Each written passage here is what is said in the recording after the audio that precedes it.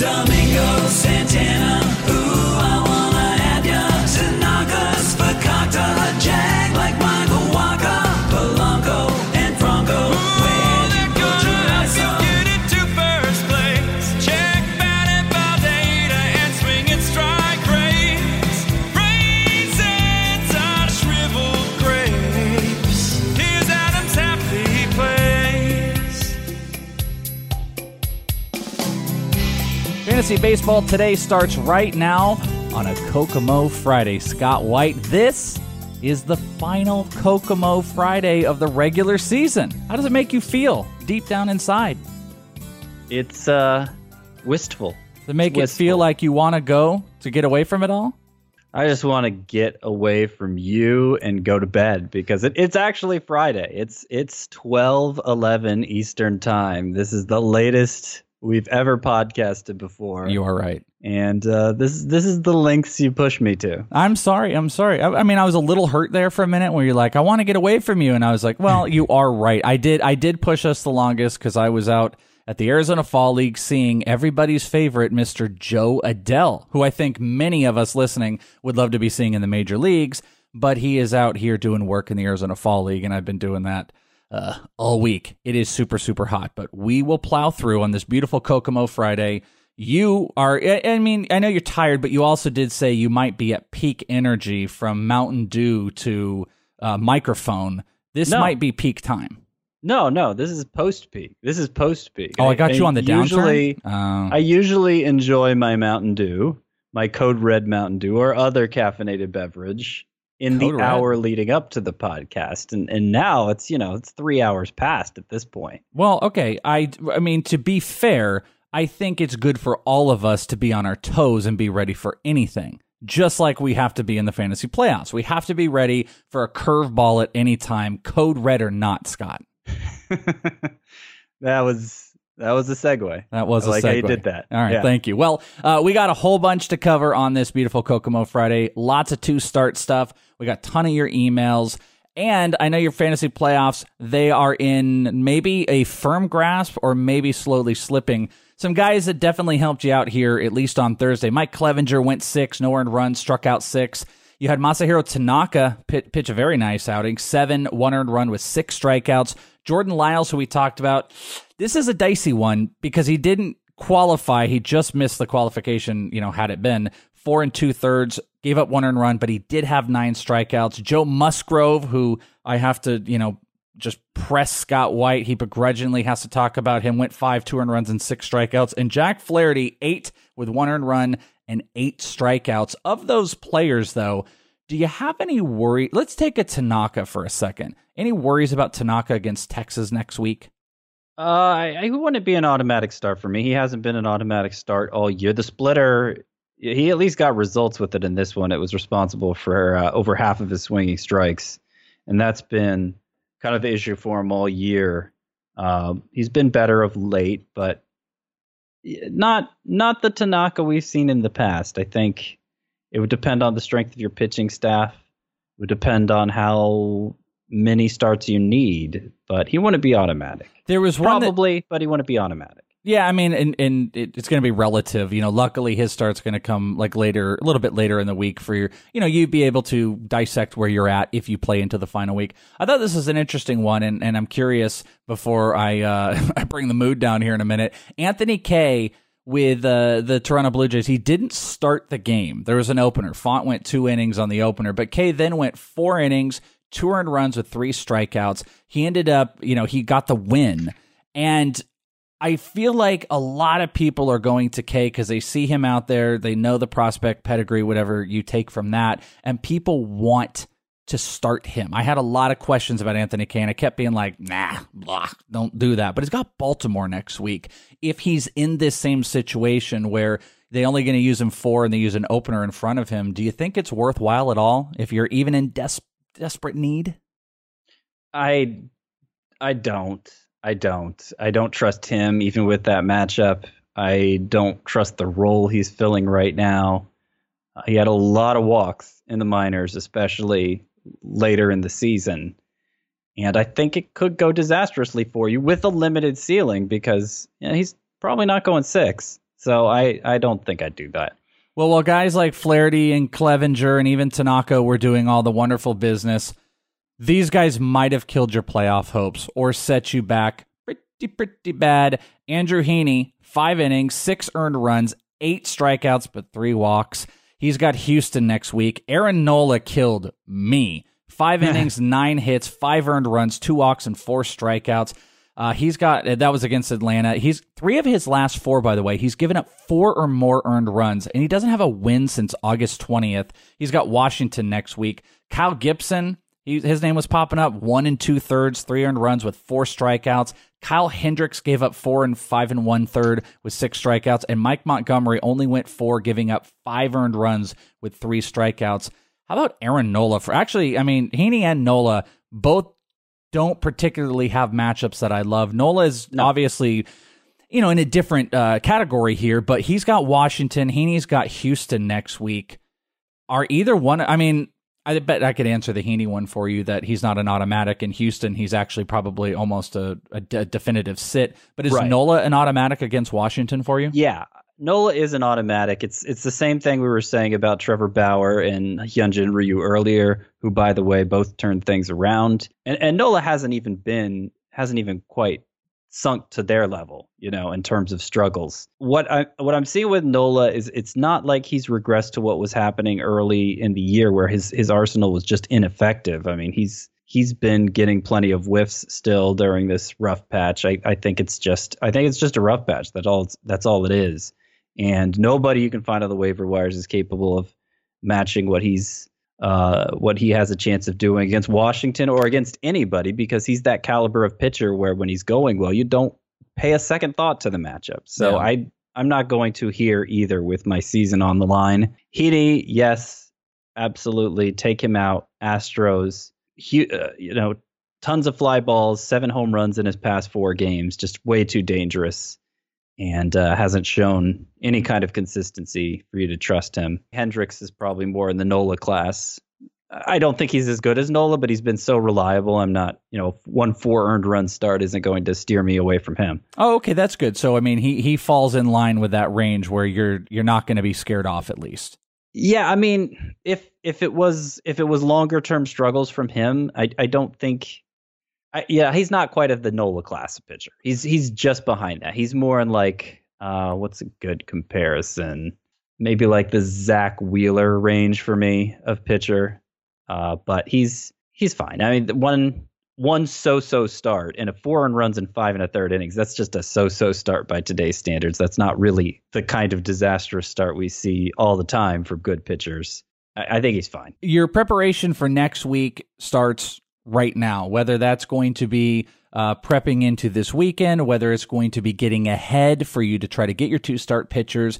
We are going to cover a lot of that. Kicking right off with you, Mr. Scott White, where are you at on your 2-start pitchers? I've got a list here of some other things we're going to look at with 2 starts, but I know there's at least one name on the list that is not going to counteract here. So give me a couple of your top 2-start pitchers for the final week of the season. There are only 2 sleepers using a cutoff of 70%, let's say. I think they might even both be owned in... No, I think 70% has to be the cutoff. There are only 2 that I would be willing to recommend across all formats. One of them is Dinelson Lamet, coming off that 14 strikeout effort Wednesday at Milwaukee, where he made the breakout case for next year a little more obvious in that start, I feel like, because he just showed the extent of his bat missing ability, which has been the rate of swinging strikes has just been across all 13 starts. It's been tremendous. It's been elite. First matchup against the Dodgers doesn't worry you though? When you're talking about a sleeper, I don't think there is a perfect sleeper. So I always go for skills over matchup. And I think compared to the other pitchers of that same ownership range, Lamet's skills there's no comparison. No, you're right. A little worrisome. Yeah, the Dodgers are the one of maybe 2 teams where I see them come up and I'm like, nah. That's how I was with Blake Snell. I was like, nah, I don't want to do that if there's a question. But you're right. He falls in line with that high strikeouts. It is the Dodgers, but at least it is a home game. Okay, so who's number 2 then on that list? I like that Lamet one. Alcantara. Oh, Or I'm sorry, Alcantara. Let's say it right for once in our lives. let's go. Sandy Alcantara. You're loving that. man. I mean, I love it. Of course, And it's not even that the matchups are that special. It's just that he's really stepped it up in terms of innings and strikeouts, and like particularly from a points league context. If you're just looking for somebody to give you a lot of volume, there doesn't seem to be much indication the Marlins are going to shut him down early and limit him and cut that those projected 2 starts down to 1. And I think those are the Mets and the Phillies next week, which those are fine. Yeah. Those are fine matchups. Nothing too worrisome. Yeah. Now, I do want to, before we go any deeper into the 2-start discussion, because there's nobody else who's really going to excite me there, but I do kind of need to give an overarching statement on how this is going to work the final week of the season. Beautiful. Things are going to happen that you don't see coming until the day of, and it's going to happen a lot.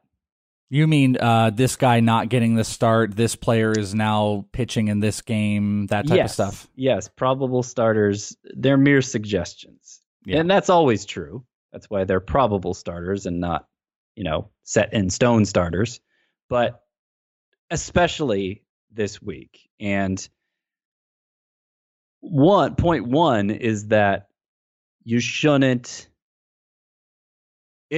really shouldn't be targeting any 2-start pitcher with the assumption he's going to make 2 starts. You need to target him comfortable with the idea that he may only make 1 and that second start would just be a nice bonus for you.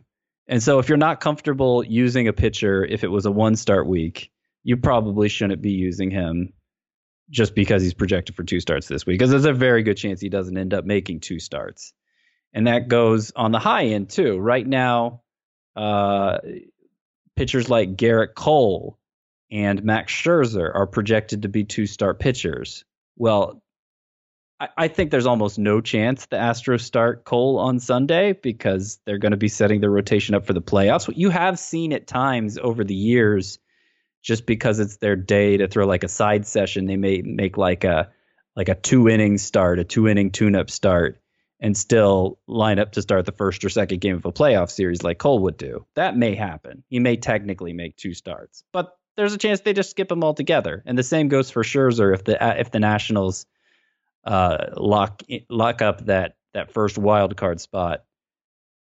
If it doesn't go down to the wire, then they're going to want him ready for presumably that 1-game playoff as opposed to having him pitch Sunday. So, you're going to start those guys whether it's 1 start or 2, but it's something to keep in mind. You shouldn't really count on 2 starts from Cole or Scherzer. In fact, you should probably count on them not making 2 starts. Jake Odorizzi, he's kind of a little fringier, I think, in terms of when he's only making 1 start than those other 2. But considering that first start is at Detroit, I think you go ahead and run him out there. Just don't expect him to make that second start at Kansas City. And I think those are the main ones. Patrick Corbin scheduled for 2 starts, but I think there's a pretty good chance he ends up making both because he would only be the Nationals' number 3 option, presumably.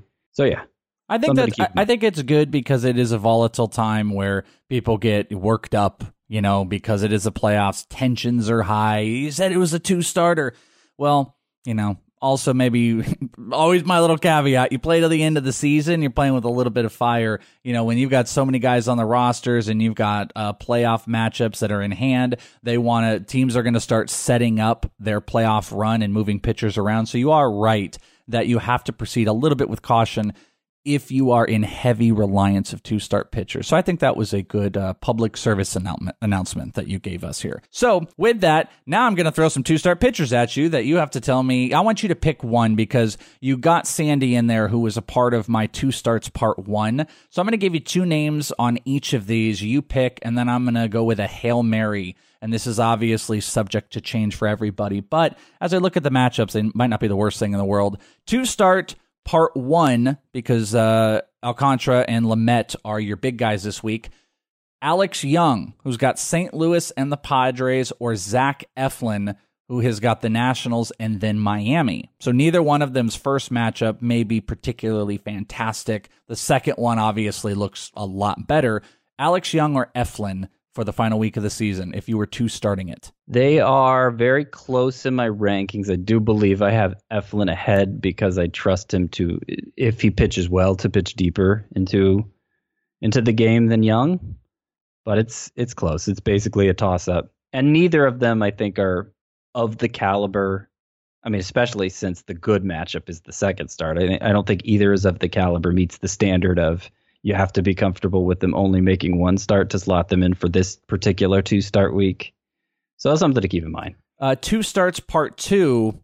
This might be an easy one. Brett Anderson, who has got the Angels and then Seattle, or Adrian Hauser, who has got two road games. These are both under 45% owned, but they're at Cincinnati and at Colorado.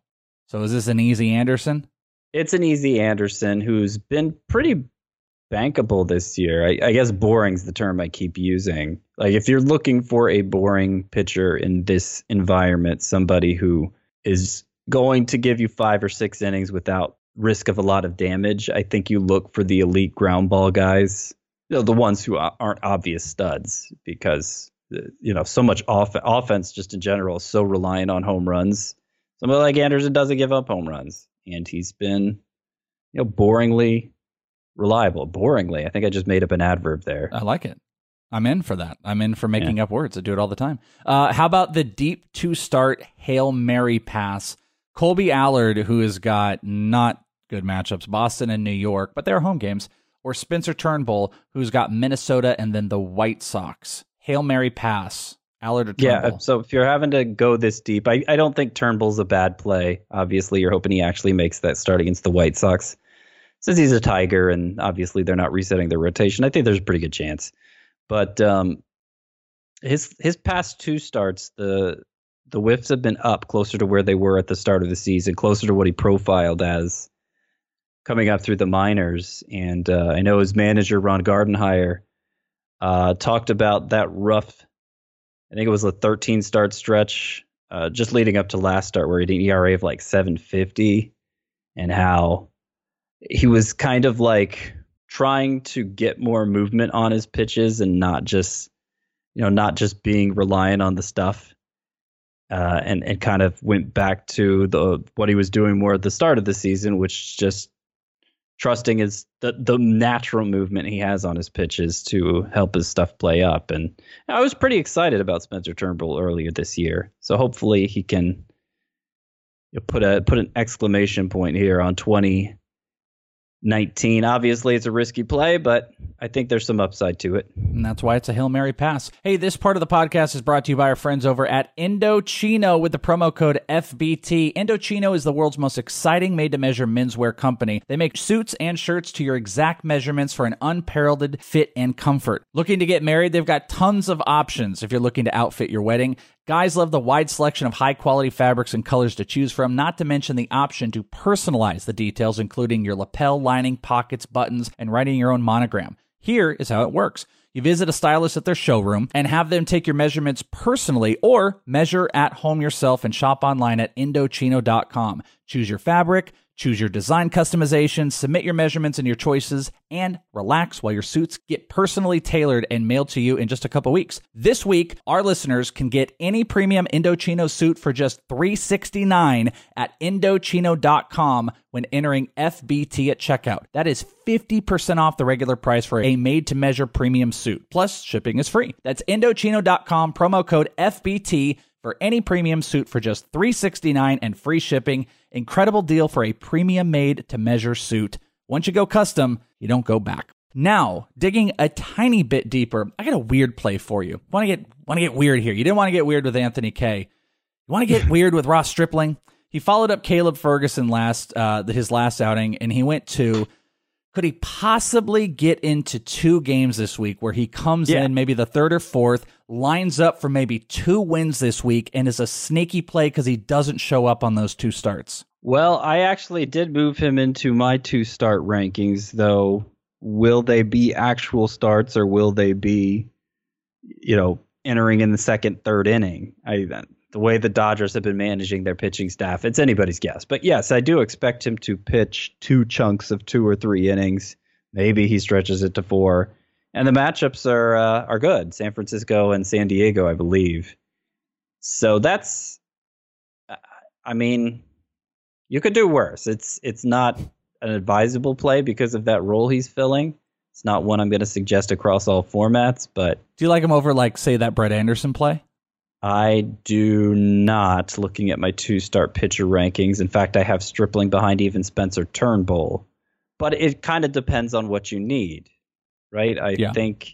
I think if you're not necessarily angling for a win, you're looking for ratio help, Stripling would probably be a better bet in that case. But there's a chance he does get a win, even if it's a short stay. It just depends who the Dodgers decide to lead with on the days he's pitching. Yeah, and if he's effective, that's where you could have a guy go 2 or 3 on the front end, then he could go 3 or 4, and he could line up for the win. That's what makes him interesting, especially because the guy you could go slot in if you play in a relief pitching type of a spot. You can go slot him over there for some different formats.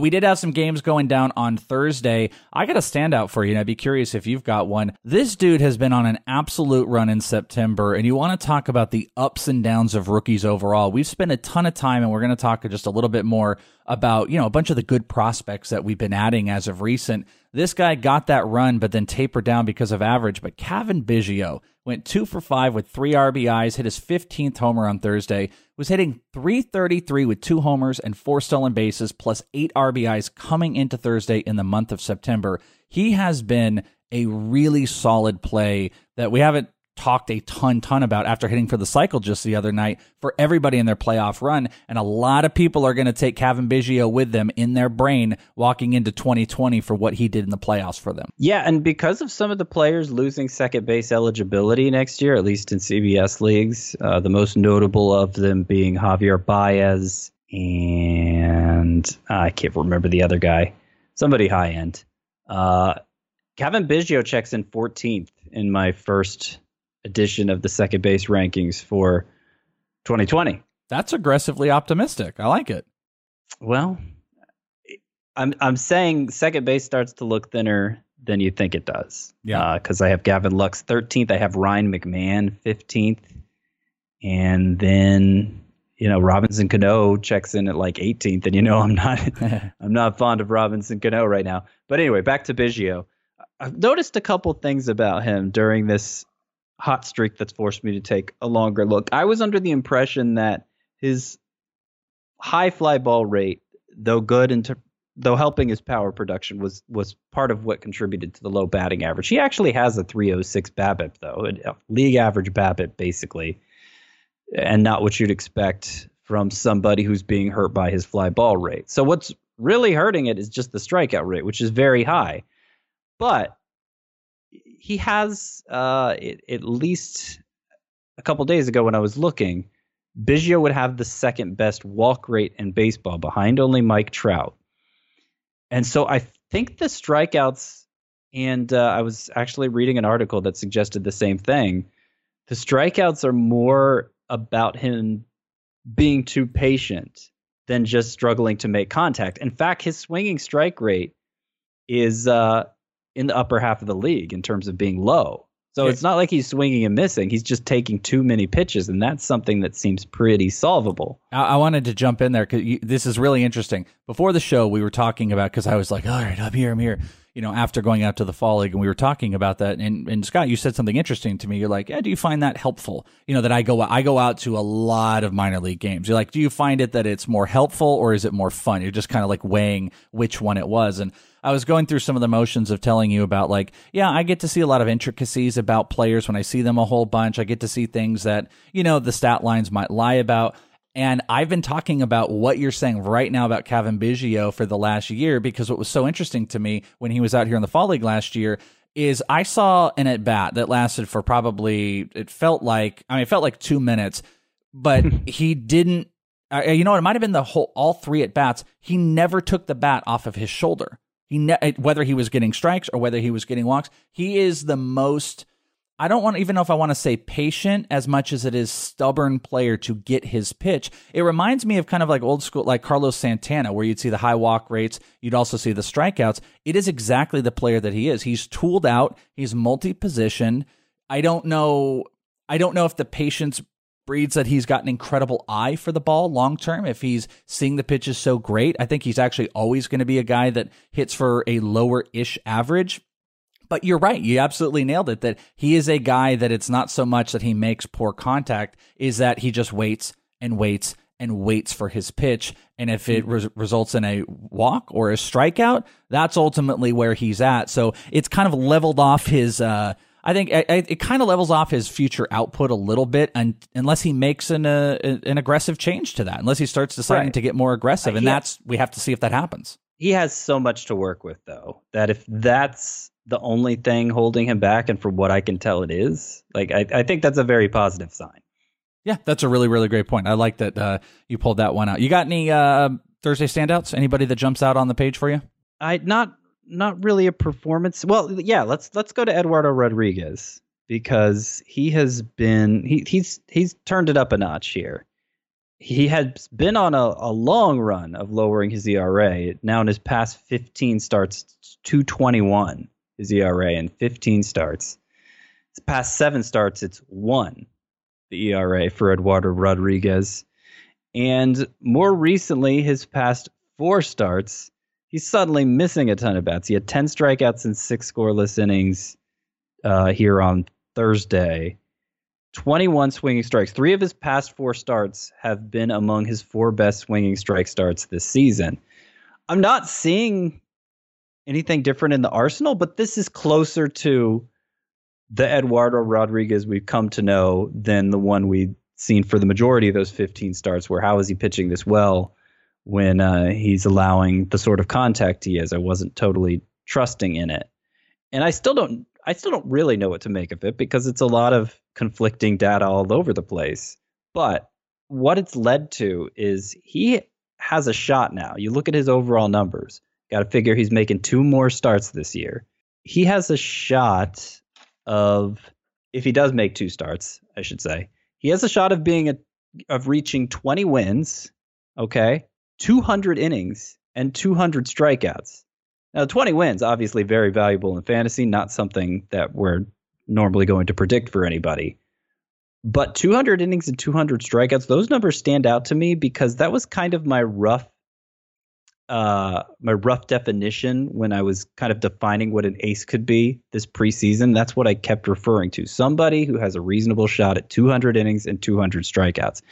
And now Eduardo Rodriguez might meet those thresholds. Now, I don't look at the rest of his numbers and think of him as an ace, but I mean, it's really the final stat line is going to be pretty impressive. You know, if you take the injury proneness out of the equation with him, that's always been there. I don't know. He's somebody who I think might get a lot of love in drafts next year. Yeah, he was one of those sleeper guys coming into this year that now it might be a big breakout conversation. Hey, real quick email. Mitch says, "Hey, Welsh, I'm in the championship at my 6x6 head-to-head categories league, thanks in part to a savvy trade for Darvish at the deadline, and I have 1 transaction left to use on a streaming pitcher. Who should I go for?" Now, one of the reasons I bring this up, too, I'm going to give you the names. We did it in the last episode. I think it's valuable for this being one of the 2 final shows. I want to look at the Friday, Saturday, and Sunday options at pitchers, and we are going to do that, and these guys line in here. So here are his options for his 1 streaming pitcher. Drew Smyly, which is Friday, at Cleveland. Austin Voth at Miami. Trevor Williams at Milwaukee. Cal Quantrill against the Arizona Diamondbacks. You've got Asher Wojciechowski versus Seattle and Jordan Zimmerman versus the White Sox. You have 1. Who do you pick? I'm punting. I don't want any of them. I don't love trust it. them I love to the help. answer. I think all of them present too much risk of just destroying you, and I'd rather not. I mean, if you have to use that transaction on somebody to fill out a lineup spot, it's a weekly. I'm sorry, it's a daily lineup situation. I mean, you pick up a reliever instead. I think somebody with good ratios. I don't want to put my faith in any of these guys. Maybe Ross Stripling is out there because he wasn't starting. Maybe someone cut bait. But okay, so wow, I do think that's pretty. That's a pretty telling thing for you to see all these options, and you don't even have a guy you're like, well, if I had to, it's just no. This is a firm punt. But I think it tells you where you need to be, right? Yeah, I think so. I mean, if you're going to force me to pick one, I would say Trevor Williams, but it's at Milwaukee, which even without Yelich, I mean, obviously it's a tough place to pitch. And he's just, Didn't do so well last time. yeah, like he's just too contact prone and not reliable enough. And I'd be afraid. I'd be afraid to do it. Be very afraid. Our buddy Trent says, "Hey guys, I am in the championship in my 10-team head-to-head points league, and I have one start left this week. Pitchers are a high priority in this league, I'm sure, my friend. So there really isn't a lot to choose from. My only decent choices are Tyler Alexander versus the White Sox, Ryan Yarbrough versus the Red Sox, and Lance Lynn versus the A's." And he puts, "if he actually starts. I'd prefer to start Lynn, but I'm seeing a lot of conflicting reports on if he actually is starting Sunday or on Tuesday next week. Any insight? If he is not starting Sunday, would you prefer Yarbrough or Alexander?" He's the right call if he is starting Sunday. And I don't have him among my 2-start pitchers for this upcoming week. So I'm assuming that means I'm projecting him to go Sunday. But obviously, you can wait to find that out. Yarbrough would be my second choice. I mean, when you're making the alternative Tyler Alexander, I don't think there's any debate to be had there. I understand the matchups, talking different colors of socks, opposite ends of the spectrum, but always go with the skills over the matchups, because a lack of skills, you're just asking for luck. It doesn't matter who they're facing. I completely agree. We've got Friday, Saturday, Sunday pitching to take a look at for all of you that are dragging and you're just like, come on, help me. But first, we've got to go take a look at our friends over at SeatGeek. SeatGeek, promo code FANTASY. Searching sporting events, live music, comedy, and more has never been easier than with SeatGeek. SeatGeek has tickets you're looking for all in one place. Why is SeatGeek better than the rest? Well, if you look over on the App Store, they've got 50,000 5-star reviews. That is some awesome customer satisfaction. Finally, SeatGeek displays them on an interactive seat map. SeatGeek breaks down the details with green dots, meaning good deals, and red dots are overpriced, and every purchase is fully guaranteed so you can shop for tickets with confidence. I've got the SeatGeek app, and I think I told you guys last time, me, Bogman, and another friend, we're going to go see Kevin Smith and Jay, whatever his name is. It's Jay and Silent Bob. They're doing the rebooted series, and they're coming out here to Phoenix for a comedy special, and we are going using SeatGeek. And SeatGeek is going to give you $10 off your first SeatGeek purchase right now. All you got to do is use our promo code FANTASY. Download the app today. Use promo code FANTASY for $10 off your first purchase. That's promo code FANTASY for $10 off your first purchase with our friendos at SeatGeek. All right, Friday pitchers. I know this is different. Audience is still adjusting to these. We don't usually do this from a day-to-day breakdown. I just thought it might be a little There's helpful. not many days left. Yeah. There is so little days left and so little shows. So Friday pitchers, I put together a list of 5 that I'm curious at your take on. You've already kind of hit Drew Smiley, who was 16% owned in CBS. He's got Cleveland. I did find it interesting, 20 Ks and only 4 earned runs over his last 3 starts, but we've already covered that. Anibal Sanchez, a very, very favorable matchup, one of my favorites. 66% owned, though, so he's right at that threshold. He's got Miami. Jordan Zimmerman, who popped up a bunch, and you did also give your answer to, 8% owned. He's got the White Sox, and here's 2 more. Eric Lauer, who's going up against the Arizona Diamondbacks, 29% owned. If you don't count his start at Colorado, he's gone 6 in his last 3 and struck out 8 or more twice. And then Dylan Cease, 43% owned versus Detroit. His last start, 5 innings, 1 earned run with 5 strikeouts and 3 walks. Those are some talkable pitchers here for Friday that we could get into that aren't, 70+% owned. So what do you think about that crew? You've already kind of eliminated Zimmerman and Smiley. So Sanchez, Lauer, Cease. Anybody get you excited, like someone you got to get out there for Friday? I think because of the matchups, and it wouldn't be a gotta get them out there situation. It would be I have to get somebody out there or I'm finished. I would go with Anibal Sanchez, whose skills I don't totally trust, but he's been fairly reliable this year, and Marlins obviously a good matchup. And Dylan Cease, who's looked a little better of late. Tigers is obviously a favorable matchup. But if it is a shallower situation where maybe you don't even have to look this far down, I do want to point out Mike Foltynewicz is facing the Giants, and Merrill Kelly, who's put together a few good starts, is facing the Padres. I think there was one more too. Let me see here. No, that's probably it. Those two would be would my it be preferred Mike options over any Fires? piece. Would it be Mike Fires versus the Rangers? No, it wouldn't. You're not going to start Mike No, Fires. Mike Fires has turned the corner and is going to set fire to your ratios if you start him.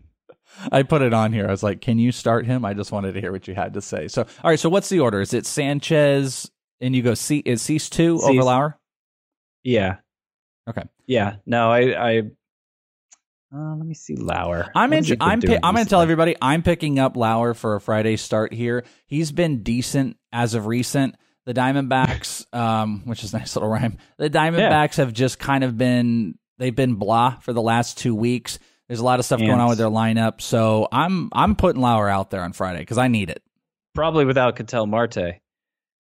Yeah, he's still sitting. Yeah, I mean, it seems like a desperate situation, but I guess Lauer would be third if we're just ranking the pitchers you've listed here. Sanchez, followed by Cease, followed by Lauer. For the Friday starts. Oh, and by the way, I'm not sure if you caught this, and I just caught it a few minutes before going on, but there was a report this morning. It sounds like Mookie Betts, I'm only bringing this up because I mentioned Ketel Marte, who's not officially out for the season. Well, Mookie Betts isn't either, and it sounds like he could be ready to go this weekend, Betts. And that's a big deal. Actually, when we get to the news and notes, there's a guy that I thought was done for the season that played on Thursday. Yeah, that happens sometimes. I mean, you don't have to commit to putting these guys on the IL, which expanded rosters. And that's the case. It's one of those unexpected pleasantries of this part of the season where at this point with the final 2 weeks, I see any big player get hurt. I'm like, they're done. They're just done. They're going to shut the guy down. And then you get this pleasant surprise where a guy like Anthony Rizzo does not, and he gets back in there. So Mookie Betts that could be a big deal, especially for you guys that play 2 starts. I'm glad that you mentioned that. Going into the Saturday starters here, I have got 3 for you. Now, one is a little bit cheaty, but I want to start with Justice Sheffield, who's 35% owned. He's got Baltimore, 4 1/3, 5 earned runs, though, but 8 strikeouts in his last start versus the White Sox. Johnny Cueto, who's up to 50%. He's going against Atlanta, though, but he's been really good. 10 innings, only given up 4 hits across those 2 starts, no earned runs, and 6 strikeouts. And then the oft-talked about Zach Plesac. He is 76% owned, but he didn't get the 2 starts. He's getting the 1 start versus Philly, coming off of that complete game shutout where he struck out 5. So Sheffield, Plesac, Cueto, how would you rank these guys on Saturday? Cueto, and then I guess Sheffield. I don't feel great about Sheffield or Plesac. Cueto's the one I feel good about. Okay. Cueto, I could get behind, even though it's the worst matchup, Atlanta. Now, what about Saturday? Do you have any worries on any guys that might be like take, Quintana, who's going up against the Cardinals, hasn't been necessarily fantastic. You could, I don't want to say all the names for you here, but do you have anybody in the Saturday matchups that you have a worry about? Well, look, if you're debating if you're debating Quintana, who hasn't been great lately, like you said, if you're debating him and somebody like Justice Sheffield, you go Quintana. I don't think you get cute with that. But if you're not forced to start Quintana, then it might be better to steer clear of him. I wanted to bring up Manaea, but I think he's so owned and so valued at this point. Just it's a great matchup at home versus Texas on Saturday. No, Manaea's up there with Fultonevich in terms of they haven't quite gotten to universal ownership yet, but I'm more or less thinking of them as must start. More or less. Yeah, I'm with you. Now Sunday, this is the interesting one because again, Scott has given you the good caveat of like, hey, listen, everything can change. There's so much here. This could be. I play leagues that end this weekend. I know some of you go on to the 2 weeks, but this could be make or break here. Here are 3 names for you. John Means. I know we talked about earlier in the week. 67% owned versus Seattle. He was 5 2/3, but 5 earned runs in his last start against Detroit. Pablo Lopez, who is only 30% owned. He's got the Nationals, and he was pretty good against the Diamondbacks recently. 6 3-earned runs with 6 strikeouts. And Adam Plutko, 44% owned, went 6, 2 earned runs with 6 strikeouts against Detroit last. So Plutko, Lopez, Means. How do you rank them? Probably Plutko 1 because I give him a much better chance of getting a win than Means. Though Means versus Seattle, I think that's a good enough matchup that I could get behind playing him too. I don't know about Lopez against the Nationals. I don't think he's significantly better than Plutko or Means, neither of whom I'm particularly fond of and particularly trusting in the skills. And obviously that Washington matchup, yeah, particularly since he's on the Marlins and there's not much hope for a win anyway. I don't think there's enough upside to justify the potential downside there. Now, there are two really interesting names that are going Sunday that I think there'll be a lot of questions about. You kind of touched on it last episode, but let's make sure we're honed in here for Sunday, where Brandon Woodruff, who is lined up to pitch on Sunday against Pittsburgh, and then Garrett Richards, who his last start in his return, 3 2/3, 3 earned runs, but 5 strikeouts. So Woodruff, Garrett Richards, those are bigger names that aren't getting the full run. What do you think about guys? And I'll even open it up if you want to take a look at like the Saturday starts and whatnot. Do you see, if you felt Garrett Richards and Woodruff were just, their talent is so high and they could be in line for the start, it's worth overgoing Plutko, it's worth overgoing Johnny Cueto. So what do you think about those two? I don't think so. I mean, Woodruff, I'm not even sure there's a case to be made for Richards in terms of that. I mean, he wasn't. Yeah, he hadn't quite reached that ace level before having Tommy John surgery, significant injury. He's coming back from the minor league rehab assignment was pretty shaky, and his first start back from the IL was pretty shaky. So there's no reason to bother with him. Woodruff, at least, he was an ace before getting hurt this year and basically reached that level of usage in fantasy, and really strong in 2 innings when he returned. It's just 3 innings is all I give him a chance of going against Pittsburgh. So other than a ratios play, I don't see the point. Well, maybe not so much the desperation plays. Anybody on Sunday you're worried about that is of note that you want to note to people? You look at it and you're like, I mean, Dallas Keuchel been reeling a little bit. He's going up against the Giants. Trevor Bauer, I know Trevor Bauer is clear of it now and he still is in that line, but there's always a little bit worry. Martin Perez, good matchup, but he is who he is. Any worries or no? No, I don't think so. There's also a lot of Lynn, I feel great good. pitchers Lynn's going. been kind of shaky, Lance Lynn, but I pointed out after his last start that the skills still seem pretty impressive for him. Keuchel, it was just a 1-start rough patch. Not even a patch, I just had a bad start last time out, so not worried about him. And yeah, I don't think so. I think Matthew Boyd against the White Sox. If it was any team other than the White Sox, I might worry about using him just because he's been so vulnerable to the long ball here in the second half. But I'd be okay with it. I'm seeing Ryan Yarbrough against the Red Sox, who I recommended earlier when the alternative was Tyler Alexander. Yeah. But I think if your main goal is to preserve ratios as opposed to get strikeouts and wins, then you might think about sitting him. And maybe just punting the whole thing. Because remember, that guy had Alexander, Yarbrough, or Lynn. And if Lynn didn't go, instead of trying to put one of those two in, you just say, thanks, but no thanks. Unless you're just, desperation. Sunday's it. It's all over. Yeah, I wouldn't go as far as saying Yarbrough is a desperation play against the Red Sox. It just depends on what you need. Certainly, if you need more points in a points league context, fine, start him. It's categories league, though, and you're mainly concerned with preserving ERA and WHIP. It's probably better to go with no one as opposed to Yarbrough against the Red Sox in that case. We have a good bullpen email, but let me set the stage on the bullpen for Thursday because a couple interesting notes.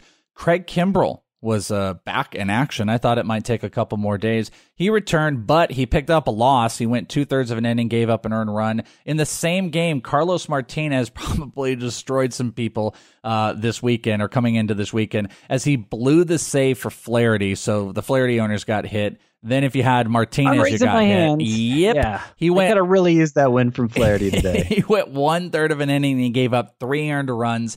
A couple other interesting notes. Keone Kela, who we talked about because of the Vasquez situation, he ended up pitching the 9th, and I just wanted to note that he pitched the 9th, but they were tied up and they're going to extra innings. He had a fine inning. He gave up a bunch of hits, 1 inning, gave up 3 hits, but he got out of it clean with 1 strikeout. We saw Eric Swanson. He got his first save with 3 strikeouts in extra innings for Seattle, and Mark Melancon got his 12th save. But it takes us to the email, where our friendo says, "Good afternoon, gurus. My closers were Hand, Kimbrel, and Vasquez. So essentially, I have no sources of saves currently, and the gap is closing in the standings. Guys like Lugo, Kella, Workman, and Melanson are available, however. There you go. Who do you like to try and get a few more in the last week? Thank you so much. I put a couple other names out there. Workman, who got his 15th save on Thursday, and Jairo Diaz was the most added closer on CBS. So I thought that was interesting. So who are you adding? Lugo, Kella, Workman, Melanson from his list. I would probably go, let me see how many games each of these teams are playing next week. Boston has 7, Atlanta has 5. Okay, that answers my question there. I'd go Workman over Melanson. And so we're thinking based on the way he was used today, Kella's definitely the guy for Pittsburgh. I mean, I'm assuming he pitched the 9th in a tie game, which I thought was positive. He was kind of next in line with the, with the experience. So home game for Pittsburgh. So, it would make sense for them to not save the closer for a save situation. In that scenario, they have 6 games, so Kella would be 3rd. So again, Workman, Melanson, Kella, and then I would go Lugo with Jairo Diaz bringing up the rear. Okay, there you go. There's some little bit of pitching help. One more quick break. We got to go through a few news and notes. We've got some hitting and maybe even a few 2020 emails. So quick break right here on Fantasy Baseball Today. Homes.com knows that when it comes to home shopping, it's never just about the house or condo. It's about the home. And what makes a home is more than just the house or property, it's the location and neighborhood. Homes.com offers in-depth neighborhood guides with detailed video overviews, comprehensive narratives, and unbiased information from a multitude of sources. You thought we'd go in-depth with player analysis on Fantasy Baseball Today? You haven't seen anything yet. Each listing features comprehensive information about the neighborhood, complete with a video guide. If you have kids, it's also schools, nearby parks, and transportation options. When looking at local schools, they offer test scores, state rankings, and student-to-teacher ratio. They even have an agent directory with the sales history of each agent. That's why Homes.com goes above and beyond to bring home shoppers the in-depth information they need to find the right home. So when it comes to finding a home, not just a house, this is everything you need to know, all in one place. Homes.com. We've done your homework. Bo Bichette was removed from Thursday's game against the Orioles for a precautionary concussion test. Bichette was hit by a pitch on the helmet in the 6th inning. He remained in the game, though, to run the bases, and then he was pulled in the 7th. It looks like it's on the safe side, but that would be a brutal blow to what has been a really just solid back half of the year for the rookie who has vaulted up his rank, his 2020 ranks. I know you're going to have him pretty aggressive, so be on the lookout for that. But where do you think he's going to be as far as shortstop ranks for 2020? Well, it's a pretty deep position, a lot of high-end hitters. I haven't done it yet. I've only done I've only done catcher first and second. So I can't say for sure, but I would guess he's in my top 20. I'm sorry, definitely in the top 20. I meant to say 12. I don't know why 20 I was came about out. to say, I was like, because it's 1 o'clock in the morning. Was less climactic. So top 12. Yes. I have him 9th rest of season, whatever that means, rest of season. Sure. Well, put him a lot lower because he might miss a game or two. Colton Wong was forced to leave Thursday's game against a Cub with a left hamstring injury. The problem here is that was what caused him to miss time last year, so this could be one of those situations where he's been a fun pickup, but you might need to make a quick move. Don't wait around. I don't know why you would either way. A couple of the returns we were teasing or talked about it. Anthony Rizzo, to my shock, surprisingly was in the lineup. The guy was in a boot the other day. He ran around the bases, and they put him in, and sure enough, went 1 for 3, hitting his 27th homer. And then Giancarlo Stanton had returned on Wednesday. He was batting 5th on Wednesday, went 1 for 3. On Thursday night, they hit him 2nd, but he went 0 for 3. So, I mean, both are just shocks to me at this point. I do wonder, I still have been looking at the Stanton one and going, man, it's going to be really brutal for people that might still be in it, that have Stanton, that are putting him in his lineup. And imagine if he just goes 0 for the rest of this way through. You waited all this time, you put Stanton in immediately, and then you just get absolutely nothing out of him in this last final run. I'm going to say he's not going to go 0 for. I mean, he did have a double first game back, right? So, yeah, that's true. Yeah, that's true. I guess I was picking on tonight. Yeah, it seems a pretty pessimistic view. But the Yankees do have 5 games next week. And they're actually my second worst matchups for any team next week. So I think 3 outfielder leagues, you probably better off just leaving Stanton where he is. 5 outfielder leagues, I could see using him. Domingo Germán should be probably done for the year. He's got some nasty allegation stuff, and there's a whole bunch of weird stuff with it. But, Yankees, if you were depending on him, I probably wouldn't the rest of the way. Lorenzo Cain exited Thursday's game against the Padres in the 5th inning. Look for that. Cole Hamels is not going to start on Sunday against the Cardinals due to fatigue in his left shoulder, which is brutal for people. A couple quick hitting things. We might get to an email or two. I know we focused a lot on pitching, but I felt that was probably more prevalent for us to hit, get a lot of pitching stuff in, because I don't know how you guys are going with hitting. But over the last week over on CBS, no shock at the 3 hitters you would expect. It's the same guys that we've been talking about. It's all rookies. Kyle Lewis, Sean Murphy, and Nico Horner in that order were the top 3 most added hitters. Kyle Lewis is, continues to just be on a thing. He was 1 for 2 with a walk on Thursday, but on Wednesday he hit his 5th homer. He's been crazy. But I have got 2 guys I want to get your take on. One is very small. One is very little owned. The other is in almost the 50% range. And I ask you, the first one, Tommy Edman, 49% owned. He's got 300 average with 5 homers, 4 stolen bases in September coming into Thursday, and he went 2 for 4 on Thursday. Does Tommy Edman need to be owned, or is Tommy Edman under-owned for this final week? Yeah, I could say he's under-owned. He's in my top 10 sleeper hitters for the final week, in part because he's a hot hand, I think, with a high floor from week to week. I don't particularly love the Cardinals matchups, but they're not bad. The Mariners have bad matchups. So Kyle Lewis, I don't know. I'd be uncomfortable using him. Maybe in a 5 outfielder league, he's still your best choice, but I'm not going to call him a sleeper. Not going to call. Did you name the other guy yet? Shed Long? Yeah, that's my other guy. Yeah, so Shed. So that's interesting because you just said that about the Mariners. Let me just throw Shed out here. Shed, my guy who, in Reds camp when he was in the Reds, when I'd be out there, they called him Big League Shed because he's got a big old power bat, questionable defense. He's like a skinnier Willie Calhoun is a way to kind of mentally wrap your head around him. He went 3 for 5 with 2 RBIs on Thursday, and he's on a 7-game hit streak. 6 of those 7 games have been multi-hit. 2 homers, 5 RBIs in that time, and he was in the leadoff spot. He's got Baltimore this weekend, no game on Monday, and then Houston and Oakland. So I just wanted to throw all of those out to see if, from a really deep league option, Shed did anything for you. The Baltimore matchups are solid. I love him in the leadoff spot. He's on an absolute tear right now. There might be some dead weight on some rosters where you could take a shot at Shed Long for at least a Baltimore weekend.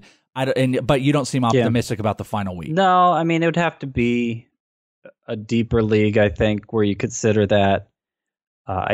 He did show some power in the minors, and 4 and 112 at bats. I mean, that's okay, I guess, but the way his batted ball profile has looked during his time in the majors, it doesn't really look like that of a power hitter. His xWOB is 267. And he's been getting some multi-hit games recently, but the strikeout rate isn't great. I'm not super encouraged by what I've seen from Shed Long, though he does have some upside. I just don't think it's going to be of much use right now.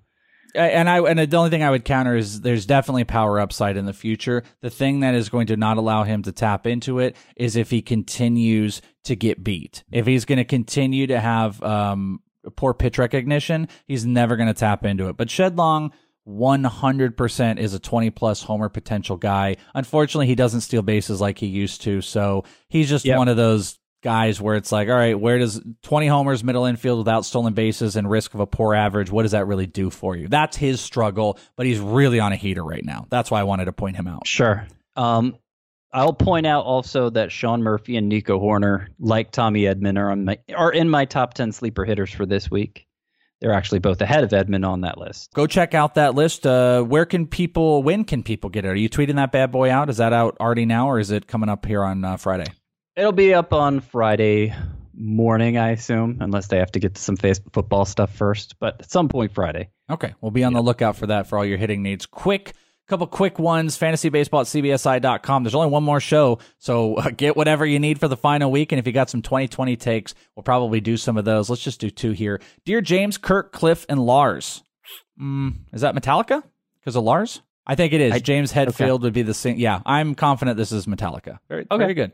I feel like we don't hear much about Charlie Blackmon, considering how he's gone from number 25 preseason rank to being tied for 54th in home runs this year, and possibly finishing with fewer home runs than last year, even with everyone's favorite ball. He was a centerpiece of my home run game this year in a 5x5 Roto Keeper League, as elite power was mostly absent in the draft. I can keep him one more year at a price that was higher than the average auction value, but considerably lower than my league average inflation for a top 50 player. So what say you? I was essentially asking, is Charlie Blackmon worth the overpay because he seems to have underperformed in his eyes? Not my words. That's amazing that he's that low with 29 home runs. He's that low, 55th. He says he's tied for 54th. I mean, I'll point out he has the same number of home runs as Javier Baez, Rhys Hoskins. It's just one behind Manny Machado, two behind Miguel Sano. I mean, it's not going to take much to move him from 55th to 25th.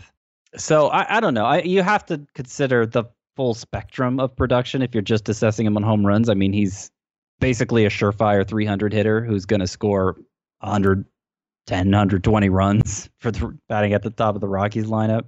I've actually been surprised how low he's going in early season mock drafts, because I still view him as like a second round type hitter. Yeah, I got him I've in seen the him third. going in like round 4. Yeah, I got him in the third of I think my ITL early mock, third or fourth. Yeah, he really is going lower right now. I mean, I'll take perceived value being lower. I do think it'll adjust, though. Two quick hitter ones. Flaherty hit 200 strikeouts this weekend, and Buehler has also hit 2K. In my opinion, I would want to draft Flaherty over Buehler. Can we have your take on both starting pitchers, Scott? I guess I'm fine with that. I mean, obviously, ultimate upside, I think, is very similar. Buehler, we've basically seen him dominate at that level for a year and a half, while Flaherty's been more like half a year. So just from that standpoint, I would lean Buehler. We've seen a lot more of these like 14 plus strikeout games from Buehler than we've seen from Flaherty too. So I think maybe Buehler's best might be a little better, but they're going to be basically in the same tier, I think, next year. So it's not a huge difference. I only want to throw this last one in, even though I said there was only going to be two. It's just because we talked about this guy. Padres pitcher. This is from Russ in Maine. Am I crazy to consider keeping Dinelson Lamet over Chris Paddock? Lamet is $5. Paddock is $19. And I love his last part where he just says, "I miss Adam." Sorry. I'm not so sure you would have to pay much more than $5 to get Lamet back. Would you have to pay much more than $19 to get Paddock back? Absolutely, you would. I wonder what kind of format this is. But yeah, I mean, he didn't give us enough of the info, but you have to imagine what aces are probably, if we just want to talk standards, what are aces going to go in the 40s? So there's got to at least, I would say Paddock is going for between 25 and 35. Lamet's going between $1 and $8, and he's probably one of those guys that ends up being a back end of an auction, cheaper priced pitcher. Well, so it gets tricky when you factor in everybody's keepers, because presumably they're keeping guys who are undervalued, so that leaves more money out there to be spent. So auction values get inflated. I mean, what's Paddock going to be in my starting pitcher rankings next year? Like 30th, probably, something like that. Really? Yeah. Okay. Right? Unless I'm forgetting something. Maybe more like 25th. Yeah, I would say I'm going to probably have him in top 25 range. I can't imagine I'm going to have 25 pitchers valued at more than $20. But whatever. Paddock. Yeah, I'm taking Paddock as well. And I'm sorry you miss Adam. There's a great one where someone tweeted, "Hey, I hadn't listened a little bit. Where are you, Adam?" And Adam's like, I'm doing this. But the Welsh is on. And then the guy's response, this is all the guy's response. "Are you coming back?" That's my favorite thing. I was like, "Hi, I'm right here," but it's all good. Well, you guys probably only have to endure me one more show because we've only got one left. It is on Sunday, or Monday, actually, technically for you guys. It's the Monday episode. We will prep you for the week. So we're going to have to kind of get that all in line here. We will take your questions, fantasybaseball@cbsi.com, whatever you got for the week or whatever you need for the 2020 season. I have a feeling we'll be able to probably touch on some 2020 stuff a little bit more than usual. We did okay in the last episode. I'd like to at least get a handful of these. So feel free, send those questions in, fantasybaseball@cbsi.com, and we got your back. Thank you guys for everything. Good luck to every single one of you this weekend. I hope everything we talked about in the episode is going to help you get moving on to the next round or pulling in a championship. Until then, friendos, we will talk to you on Monday for the final one. Me and Scott White, but we're out of here.